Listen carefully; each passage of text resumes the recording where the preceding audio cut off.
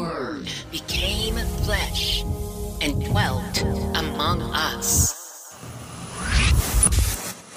What if?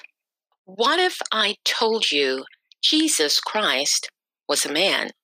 Would you believe it?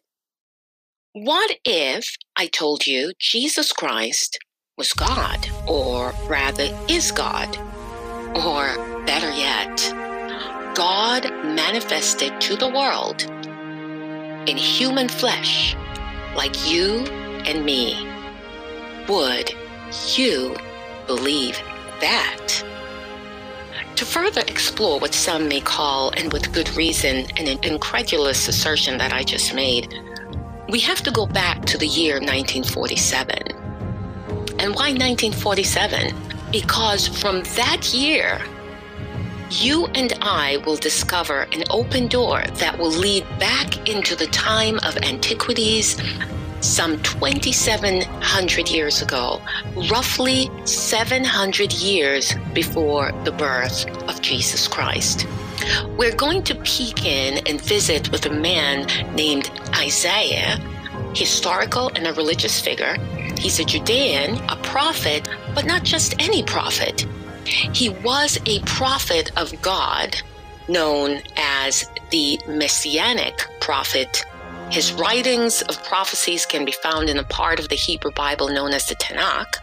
And in 747 BC, Isaiah was sent to warn the Hebrew people, Judah, his people, of the coming invasion of the king of Babylon. Now, this judgment would be a result of the Judean people, Isaiah's people, abandoning God's moral laws predicated on love and justice and treating each other as they themselves would want to be treated.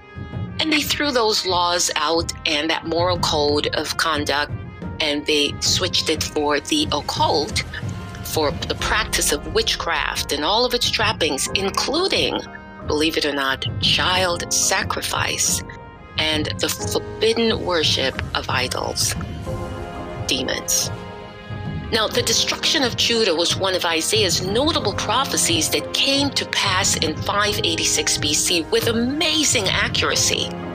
Among many other prophecies, there was one in particular, though, that was a bit peculiar, that bore the hallmarks of a coming Messiah.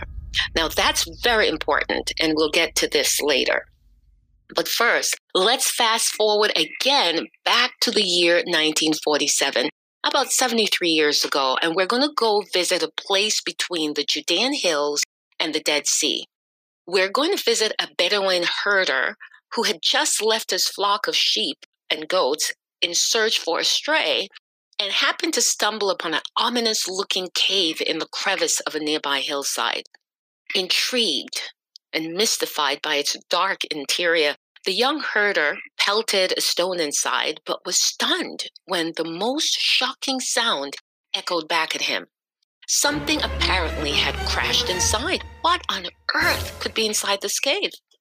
Well, a 2,000-year-old mysterious collection of clay jars forgotten in Palestine's Qumran caves and lost in time was about to be rediscovered. Thousands of parchment scrolls, treasures from antiquities, traveled instantly from the past and brought into a modern day.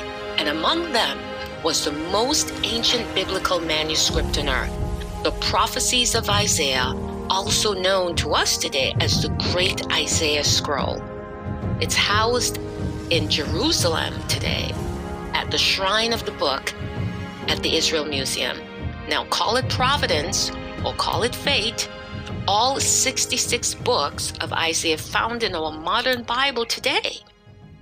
This scroll was found intact, and here's the real kicker. The text is unchanged. So what exactly did Isaiah prophesy about the coming Messiah? With so many of Isaiah's prophecies already fulfilled, and a few yet to be fulfilled, what exactly did Isaiah prophesy about the one who would come to save the earth, its peoples, and most importantly, you? Hi, my name is Addie O'Connell, and you are listening to Did Jesus Really Say That?